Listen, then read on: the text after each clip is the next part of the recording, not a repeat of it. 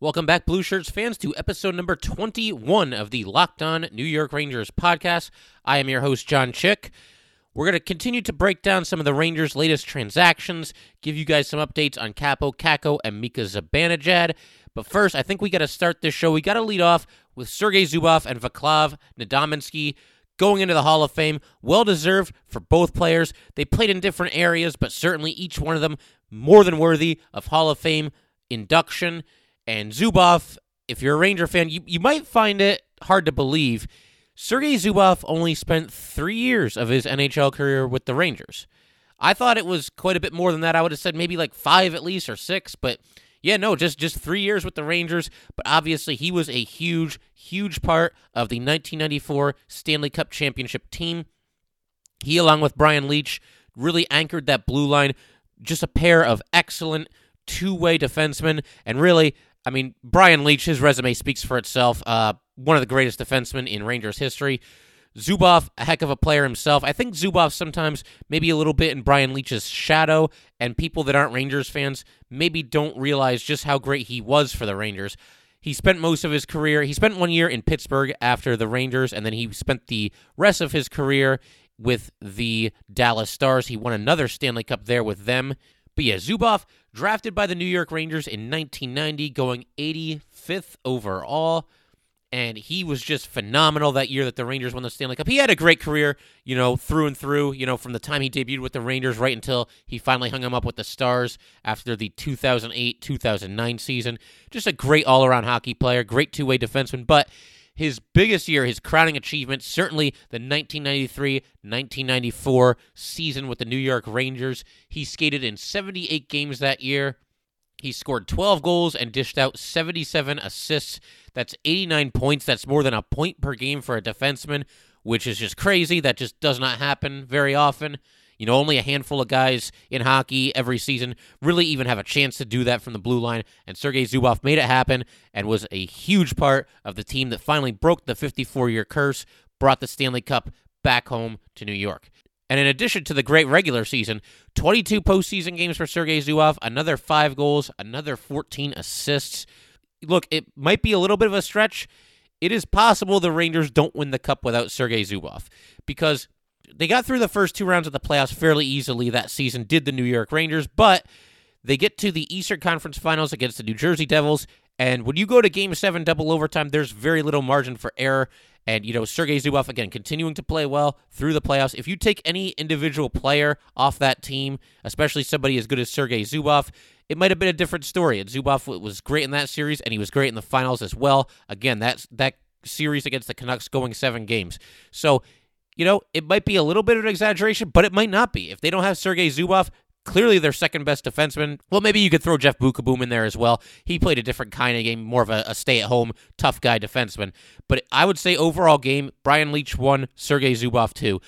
He was really just an indispensable piece of that championship team, and obviously instrumental in helping the Rangers win the Cup. And then the season after the Rangers won the Cup, it actually turned out to be Zubov's last with the Rangers, skating in just 38 games that year, 10 goals, 26 assists. And then in the offseason, Zubov is traded to the Pittsburgh Penguins along with Peter Nedved in exchange for Ulf Samuelsson and Luc Robitaille. And after the 95-96 season, the Penguins once again trade Zubov. He goes to the Dallas Stars in exchange for Kevin Hatcher, and that's where Zubov played the rest of his NHL career. And again, a very consistent player, very solid two-way defenseman. He was more about positioning than I think he was about, the big hits. I don't remember Zubov really, punishing guys, in his own zone, but he was just always in the right position. He always just knew what he was doing out there. Great point man on the power play. And, defensemen that can contribute in as many ways as Sergei Zubov did, they don't just fall out of the sky. And it's all these years later, the Rangers, since 1994, since winning the Cup in 1994, they had Brian Leetch and Sergei Zubov. They have not had, I would say, a pair of defensemen who are as good as those two. And, that's with all respect to guys like, Ryan McDonough and Dan Girardi and Mark Stahl for a bunch of years there as well. I don't think the Rangers have ever had two defensemen on the team at the same time that gave you as much as these two did. And again, they've had some great defensemen over the last, 25 years or however long it's been now since the Stanley Cup, but it is really hard to find defensemen that can give you as much as Brian Leetch and Sergei Zubov can. So Zubov ends up playing 12 seasons with the Dallas Stars. He got double-digit goals in all but 4 of them, and he always was chipping in with the assists.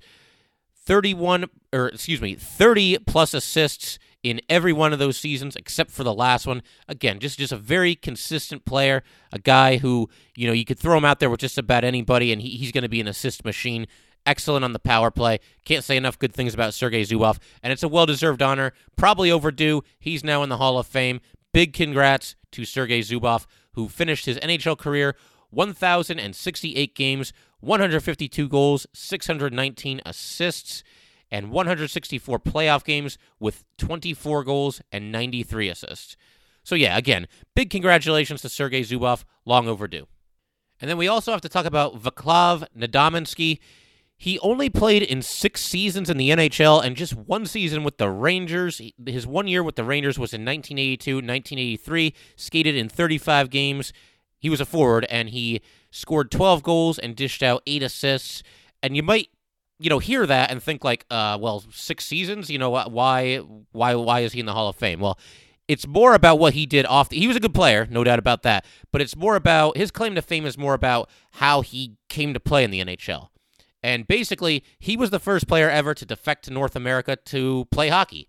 And he played in his home country of Czechoslovakia for many years in the 60s and the early 70s, but he did not like living there. He wanted to get free, and he did that. Basically, it sounds like he essentially had to escape the country, and he did so, and he goes to Toronto and plays in Canada for a number of years.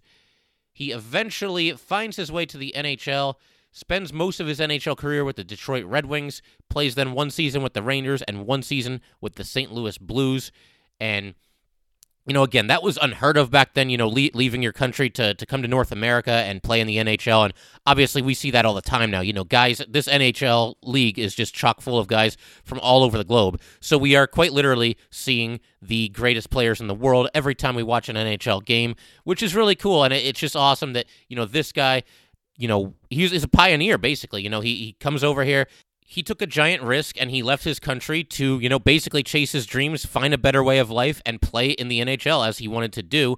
He ends up skating in 421 NHL games, 122 goals, and 156 assists. So, again, he wasn't in the NHL for very long, but carved out a nice little career for himself, for not having spent a whole lot of time there. And the numbers are one thing, but the biggest thing that's going to come to mind when you think about Nedomansky is, his willingness and his courage to leave his home country and come to North America and play hockey here. And I'll be honest, I didn't really know a whole lot about Nedomansky's story, at least not until the inductees were announced for this year's Hall of Fame class. But now, having heard all this, it's really a crazy story. And you wonder, at some point, will they make a movie about this, or at least maybe a documentary of some kind? I would love to learn more, because, again, I feel like I'm just kind of giving you guys the Cliff Notes. I feel like all I really know is the Cliff Notes. I'm sure there's a lot more to this story than we all know about. And he's 75 years old, so it's great that, the NHL was smart enough to make sure they put him in the Hall of Fame while he's still with us. And, hopefully at some point, maybe they can collaborate on some kind of a movie or a documentary or something, because I would love to learn more about this. Again, just 1 season with the New York Rangers, but certainly it's worth talking about on this podcast because he contributed enormously to the NHL and the game of hockey. I want to give you guys the latest update on Mika Zibanejad. He has missed 9 straight games now with an injury, and it's going to be 10 because he is already been ruled out for Wednesday's tilt against the Washington Capitals. Again, he will sit with the upper body injury. He's been skating on his own a little bit, so, baby steps, I guess. That's a little bit of a step in the right direction. He skated on his own before Monday's practice out there on the rink by himself, but, obviously he has not been cleared to return to action yet, and we'll just keep an eye on it. This day-to-day thing is stretched out for quite some time now. We've talked about it. There's nothing we can really do except, keep our fingers crossed and hope that, he can be back sooner rather than later. And the Rangers, for the most part, have continued to score goals even in Zibanejad's absence, but he still is one of their absolute best players. I'd maybe put him at number 2 behind Artemi Panarin for right now. As far as just being a scoring threat and being able to make things happen up there, I would say, really probably the second biggest threat that the Rangers have. And we got to get him back at some point here. We're really going to look forward to seeing Zibanejad get back out there and do what he does. Fingers crossed. It's day to day. It's day to day with us. It's day to day with him. It's day to day with the team. So we'll just keep an eye on it, and we'll see what happens. And hopefully, like we said, I know I've said this before, but hopefully he's back in there, relatively soon. And then you've got Kaapo Kakko, and he's missed the last 2 games with the flu. And like we said, it's really a shame because, he was really starting to find his game, and he scored the 2 goals against Pittsburgh, including the overtime game winner. And now, he's obviously had to sit for the last 2 games. And it could go either way on Wednesday. He has said that he's feeling better, but it's not 100% yet. So we'll see how it goes. It'd be great to have him back out there. But the flu truly is a day-to-day thing. It can be nasty. It can really, knock you off your feet. And sometimes, depending how hard you get hit by the flu, it's hard to stand up, much less skate and, compete against the best players in the world. So, we'll see. If Kakko needs an extra day off, give it to him. It's not the end of the world. But, hopefully, this is a big game. You don't want to lose 3 in a row. The Capitals are an excellent team. The Rangers are going to need all the help they can get. And obviously, if Kakko is back out there, it would give a nice little boost to the team. So again, we'll just wait and see what happens. We'll update it again tomorrow before the game. And yeah, fingers crossed that Kaapo Kakko's back out there. And the other thing we got to talk about is Lias Andersson, and more specifically his demotion to AHL Hartford. This is something we talked about just a few episodes ago, episode 18. We kind of, everybody around, everybody who follows the Rangers was kind of weighing in on the Lias Andersson situation and kind of making pitches for what the Rangers should do.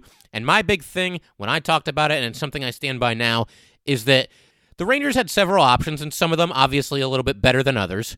But the one thing that they could not do was continue to do what they had been doing, and that is running Lias Andersson out there on the 4th line, surrounded by, career journeymen and converted defensemen and fighters, and just have him out there for 7 or 8 minutes per game. That is not going to lead to Lias Andersson, really spreading his wings and taking off at the NHL level. It's just not going to happen. And again, this is a guy that the Rangers took 7th overall. It's utterly pointless to just keep running him out there on the 4th line every night for just a handful of minutes. So really, in my mind, you had 2 choices. You either move him up to the 3rd line where he's surrounded by guys who can score, and maybe move Brett Howden down, because Brett Howden hasn't exactly set the world on fire. I think it'd be okay to flip-flop the 2 of them for a game, and maybe it gets Lias Andersson going a little bit. So you could do that. You could move Lias Andersson up to the 3rd line, or you send him down to the minors. And the Rangers picked the latter. They do indeed send him down to the Wolfpack. And it really just had to happen because, again, it just was not clicking for Lias Andersson at the NHL level. He was not being put in a position where he could succeed. And if he's down with AHL Hartford, at least now he can skate, probably on a top 6 forward role, or at least the 3rd line, but probably a top 6 forward, and probably with guys who know how to put the puck in the net, and obviously against lesser competition and under less of a spotlight being in the minors. And again, it's okay. This doesn't have to be like this embarrassing moment for Lias Andersson. He doesn't have to hang his head in shame because of this. He just has to go down to the minors and continue to kind of hone his craft and get better and hopefully be ready. And hopefully, the Rangers are ready for him if and when they do decide to call him back up. Because if the Rangers call him back up, it cannot be to just center the 4th line for, a couple of minutes every night. But Andersson is back with the Wolfpack, and he's put up decent numbers there before, and hopefully, he can do it again and just, continue to kind of rebuild his confidence and just get rolling and eventually, develop into the player that the Rangers believed he could be when they took him, again, 7th overall. And in a corresponding move, the Rangers have recalled Tim Gettinger from the Hartford Wolfpack. I don't know that the Rangers really have, massive expectations for him. Expectations should probably be kept in check. He's 21 years old. He was just a 5th-round draft pick, going 141st overall in 2016. And hey, sometimes guys, they kind of outperform where they were drafted. I mean, it happens in hockey. It happens in all sports. It's possible Gettinger becomes a great player one day, but I don't think the Rangers really see him as like a true blue-chip, top-of-the-line prospect like they do with a guy like Lias Andersson, or certainly like they do with a guy like Filip Chytil. Gettinger made his NHL debut last year with the Rangers, skated in 4 games, no points, but obviously that's a very small sample size. And last season was his first year with the Wolfpack. He comes up with 14 goals and 13 assists in 64 games. Again, those numbers don't jump off the page, but he is very young, and it's possible that he could continue to develop and get better. And right now, the Rangers going to hope that he can just kind of develop and figure it out all on the fly at the NHL level. And so far this season with the Wolfpack, Gettinger with 4 goals and 2 assists. And prior to coming to the Wolfpack, Gettinger spent 4 seasons with Sault Ste. Marie Greyhounds of the OHL, and he improved every season that he spent there. In ascending order from his first season there to his last season there, 25 points, 39 points, 54 points, 69 points. And his last season there, which was 2017-2018, Gettinger came up with 33 goals and 36 assists in 63 regular season games. And then in the playoffs, 24 games, another 7 goals, another 15 assists. So he had himself a whale of a season there. And as we said, he's been predominantly with the Wolfpack last season and now this season, but he's going to get another taste of NHL action when he likely is in the lineup on Wednesday against the Capitals. I would expect that he'll probably be out there in the fourth line. They'll slot him in Elias Anderson's old spot, and, he'll probably be there with, I'm sure Brendan Smith will be there, and then, maybe Greg McKegg is there. It's going to depend a lot on, obviously if Capo Caco plays. We'll see what's going on with Michael Haley, if he's even going to be back in the lineup. But yeah, I would imagine that they'll probably just slot him in on the fourth line, and that's okay because, again, the Rangers don't have these sky-high expectations for Gettinger like they do for Elias Anderson, and that's the difference. Gettinger is a guy who can come in and just kind of be a role player and fill out the fourth line for you, but with Elias Anderson, it just never made any sense to just be running him out there night after night after night after night on the fourth line when, this is a guy who supposedly, you're very high on. You took him 7th overall, and you're looking to build around him. But with Gettinger, it's fine to just slot him in there, and you take what you can get from him. He's pretty much just going to be a depth piece for this team, and we'll see what happens. Maybe he outperforms his expectations, and maybe he becomes a contributor, and maybe he never goes down to the minors again this season. That seems a little unlikely, but you never know. Crazier things have certainly happened in the NHL. And again, I can't stress this enough, Elias Anderson being sent to the minors is not the end of the world, because he's actually going to be out there on the ice. He's presumably going to be flanked by wingers who can put the puck in the net and make things happen. And the Rangers presumably still have big plans for Elias Anderson. So it's very likely that, and we talked about this in episode 18, but I certainly don't want the Rangers to trade him because Elias Anderson's stock is very low right now. He has done next to nothing at the NHL level.